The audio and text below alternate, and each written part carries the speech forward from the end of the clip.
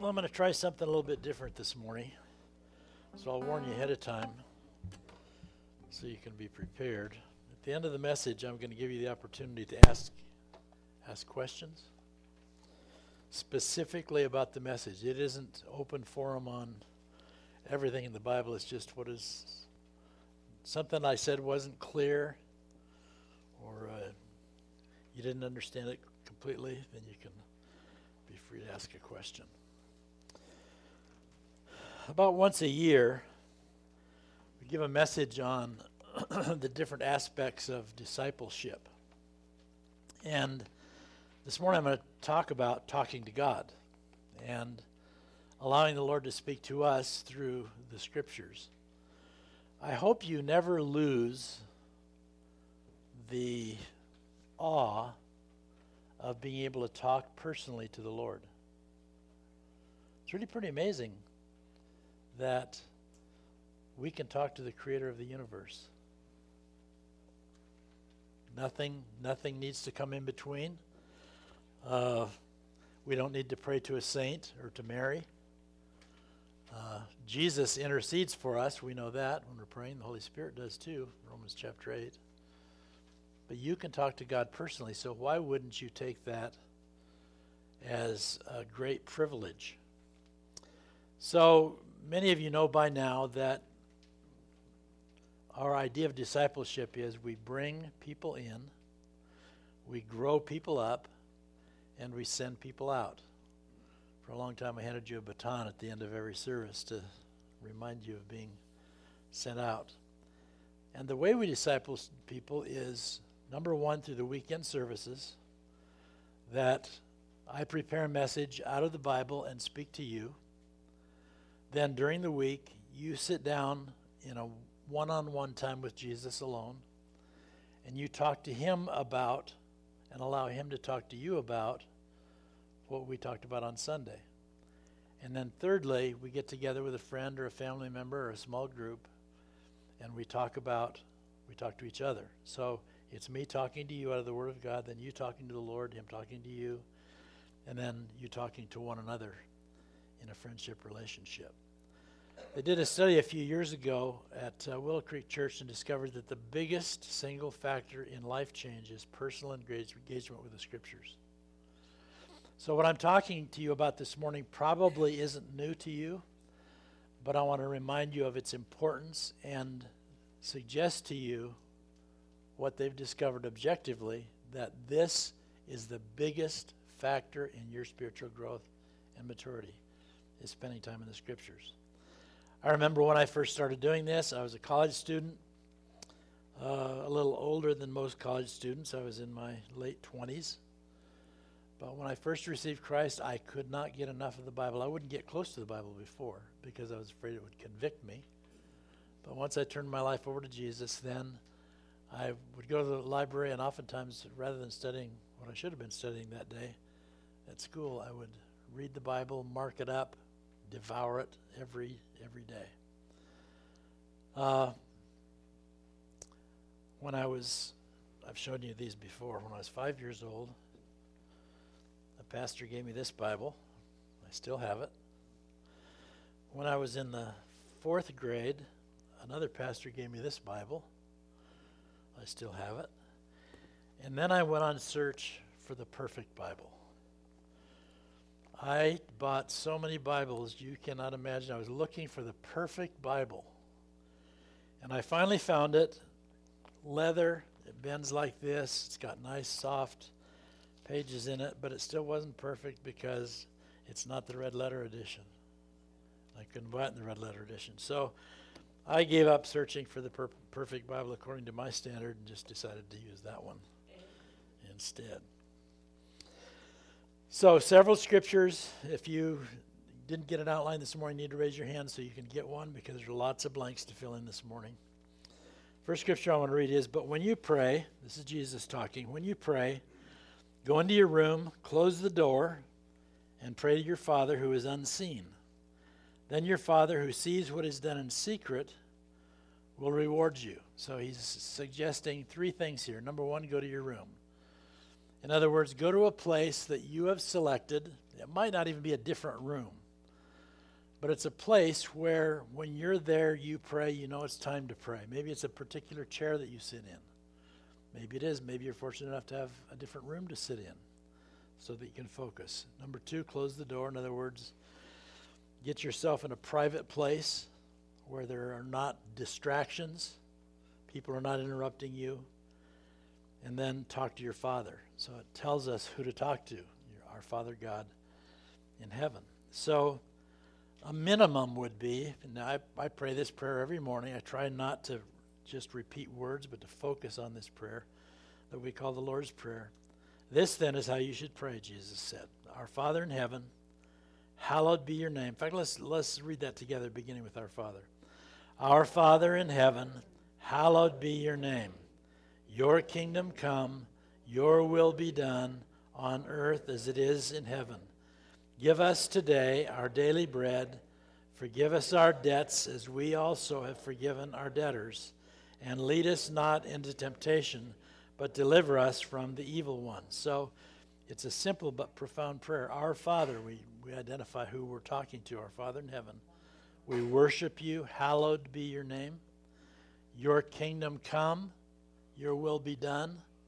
Just as you rule and reign in heaven, come and rule and reign in my life today. Give us today our daily bread, or all the things that we need today. Forgive us our debts. This is one that we're going to focus on a little bit. Forgive us our debts as we also have forgiven our debtors. In other words, there's kind of a conditional thing that I'm not asking you just to forgive me, but I'm asking you to forgive me as I have forgiven other people in my relationships. We set the tone. And lead us not into temptation, but deliver us from the evil one. So on your outline there, fill in the blank, make forgiveness a priority. So every morning, and I know this is not new to some of you, but it'll remind you and also maybe add to the way you do devotions. I first of all write the date. I write how much I weigh right now because I'm trying to lose weight. And then I write out a prayer to the Lord. And I pray about all the things that are going on in my life, everything that's happening. Then I go back and I pray about yesterday. Is there anything that's not cleaned up from yesterday? Is there anything unfinished from yesterday that I need to talk to you about? And then I'll pray about tomorrow. So I pray about today, then yesterday, and tomorrow. And that should cover pretty much all the aspects in my life. There's a program and a journal called Lectio Divina. Lectio Divina, Divina. It's a plan that, well, it's ancient actually. The early fathers came up with this plan. A guy at Portland Foursquare Church has developed it and made it up to date and so forth. And it's a prayer reading, a journal reading, and a prayer every day. And you can get it on an app, so you can just do that on your iPhone or your iPad if you want to do that. For years, we suggested the acronym SOAP. S is read the scriptures. And you can get a Bible plan. We provide one for you every week. Read the scripture. Then the observation is, what did that scripture say? The A is application. How does that fit in my life right now? And the P is prayer. For years, Ginger used the acronym for the Women's Bible Study, ACTS, A-C-T-S. Adoration, or worship. Confession of your sins. And T is thanksgiving. That's one of the most important things to do every day. Thank the Lord for specific things in your life. And then supplication, which is the prayer portion of it. So it's important to think about what is scriptural meditation, because when we talk about meditation, a lot of people think that it's just kind of, I empty my mind. I empty my mind of everything, and that's really not what scriptural meditation is. Scriptural meditation is filling your mind with the scriptures, not emptying your mind. So I put a couple of statements on the outline there. Meditation is to think deeply, to focus your mind for a period of time while speaking to oneself. This allows clear thinking on a specific subject. So you focus specifically on one thing.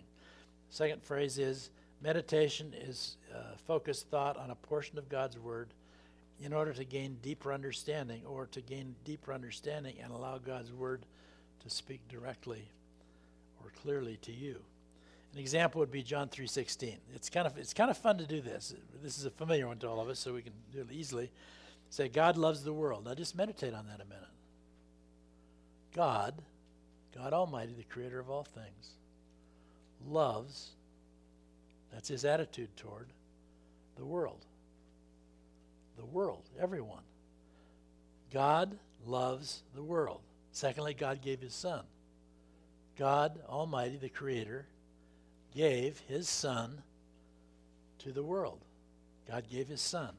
That whoever believes, anybody, everybody, it's available and open to everyone. Whoever believes shall not perish, but receive eternal life. You won't come to destruction, but you will receive life that is eternal in quality and in quantity. So do that with verses sometimes. Just pick a verse and go through word by word or phrase by phrase and just meditate on that. Think about that. And you'll be amazed how much more clearly that scripture becomes. Joshua wrote it this way, do not let this book of the law depart from your mouth. Now that's kind of confusing the way that's phrased, but literally it says, let this book always be on your lips. A lot clearer, isn't it? Let this book always be on your lips. Meditate on it day and night so that you may be careful to do everything written in it.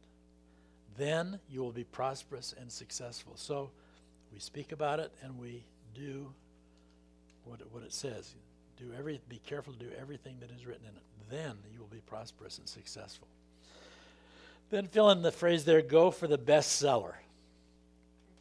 You've probably heard someone say this along the line, but the Bible is the best-selling book of all time. Every day, think about this, every day 168,000 Bibles are sold or given to others. 168,000. From 1875 to 1975, 5 trillion Bibles were sold. That's 1,000 millions. 20 million Bibles are sold annually in the U.S. alone. For comparison, think about Rick Warren's book. It's the best-selling Christian book of all time. He sold 32 million copies, which is amazing. He'll never have to worry about anything financially. 92% of all Americans have at least one Bible. The average Christian owns 9 Bibles. I thought I was the only one that was weird that way, but look at the picture on that. That's my shelf behind my desk at home, and that's about half of the Bibles that I own. So I think there are more than 9 there, isn't there? Yeah, I'm above average. I know it. Yeah. So, what are the best books you've ever read? If I'd say, what's the best book you ever read? You'd probably give me the name of a book. You could probably give me the name of 2 or 3 books. I looked up the bestseller list the other day. Now, this wouldn't be true today if you'd look, but it was a few days ago I looked up. A book named House of Earth and Blood was number 1. Long Range, which is about a judge who was attacked by a bear. Number 3 was The Numbers Game, and that's about how an affair wrecked a marriage. Number 4 was American Dirt. It's about a drug cartel. Number 5, Where the Crawdads Sing. So you get the idea. There's quite a variety on the best sellers list. But then we have the book that many of you have in your hands, a book that I hope you read every day. Every day for over 40 years now, I take a good portion of my day and dig into the Scripture, at least a few hours every day. I love this passage in 2 Timothy 3:16. It says, all Scripture is God-breathed or inspired and is useful for teaching, rebuking, correcting, and training in righteousness. Psalm 19:7-9 says, the law of the Lord is, notice I underlined the word, perfect, reviving the soul.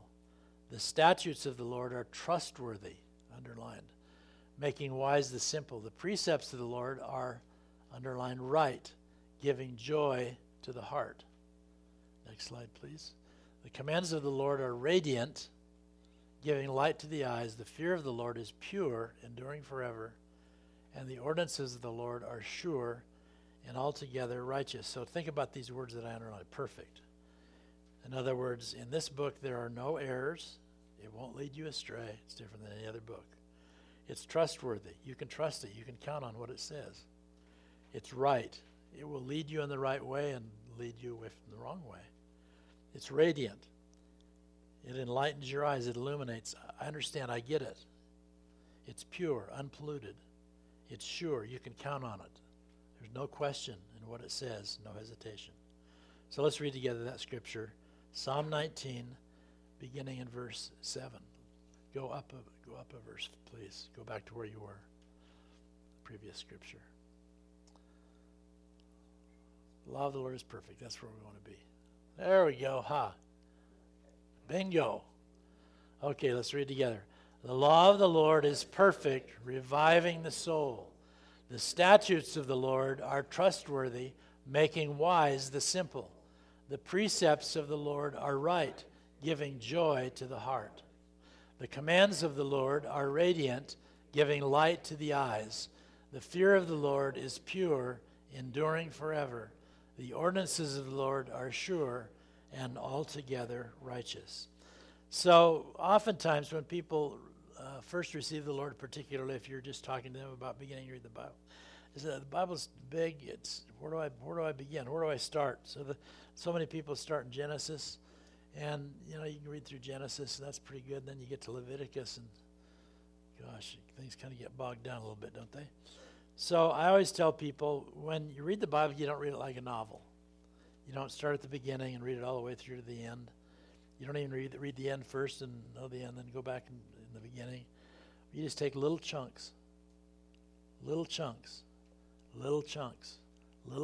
pretty soon it'll start fitting together. So if you're reading it on your own, then you're listening to someone like me talk about it in a teaching time.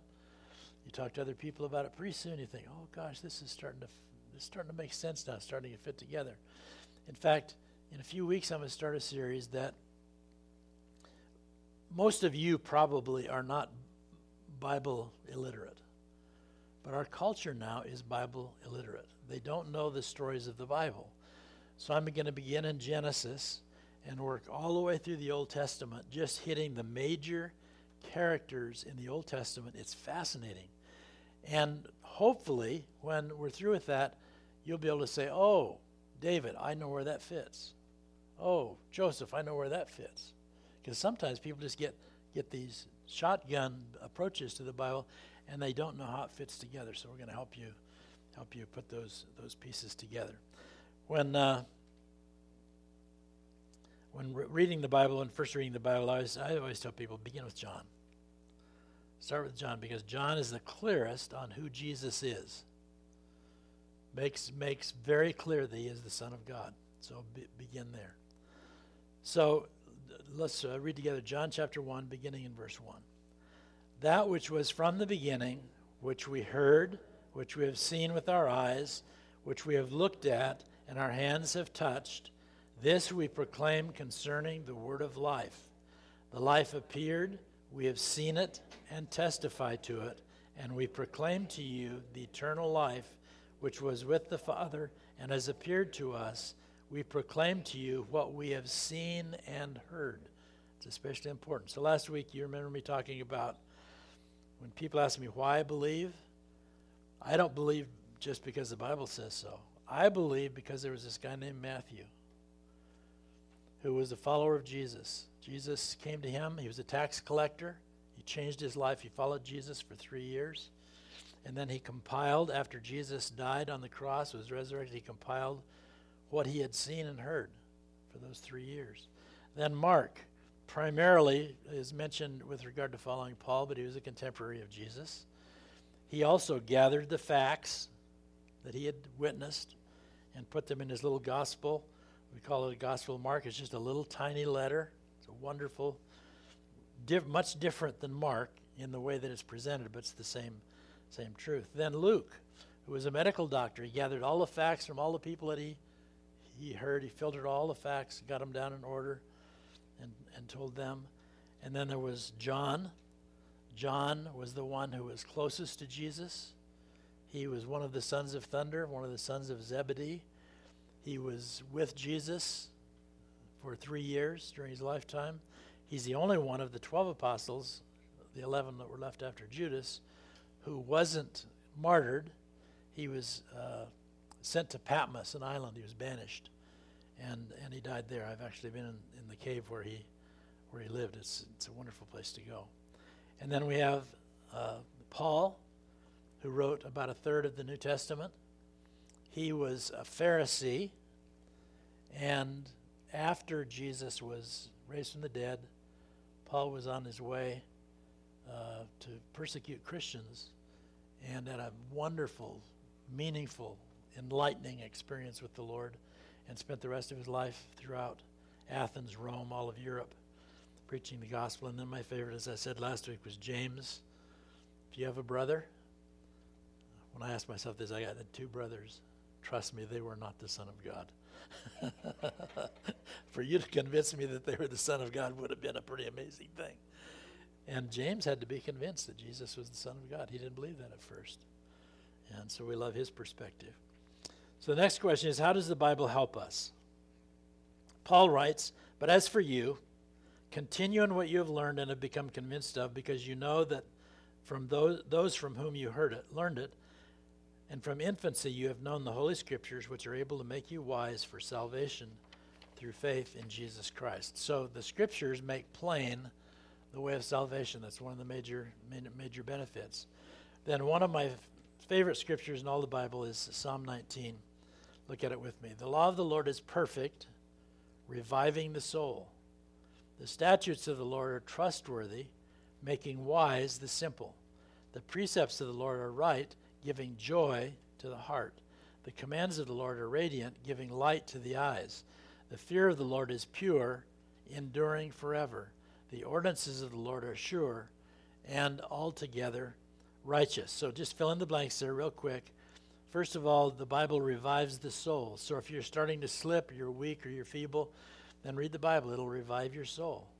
Secondly, it makes wise the simple. If you're easily deceived or prone to deception or prone to error, read the Bible. It makes wise the simple. Thirdly, it gives joy to the heart. It'll bring a smile to your face if you're sad, if you're discouraged. Read the Bible. It gives joy to the heart. Then it gives light to the eyes. If you're lacking direction or purpose, you don't see things clearly, then read the Bible. It gives light to the eyes. Then it endures forever. In other words, it is without change. You can count on it. It's not going to change. It's eternal. It's the eternal Word of God. And then it's righteous. In other words, it's morally right. It shows you the difference between morally right and not right. Read the Bible. All Scripture is God-breathed. That's the word inspired, translated literally. All Scripture is God-breathed and is useful for teaching, rebuking, correcting, and training in righteousness.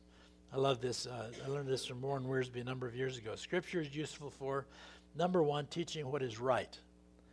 In other words, you read the Bible, this is the right thing to do. This is right. This is the right way. Secondly, rebuking what is not right. So here's what's right, and here's what's not right. And thirdly, correcting. Here's how to get right. If you're not, here's how to get right. And number 4, training how to stay right. Okay, I love that. So remember the hand illustration? I'm sure you don't.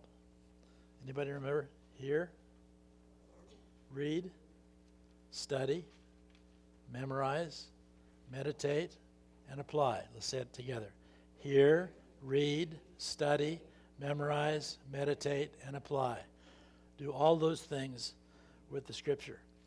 I had a friend, he's no longer a friend, but he was years ago, who knew football statistics like you could not imagine.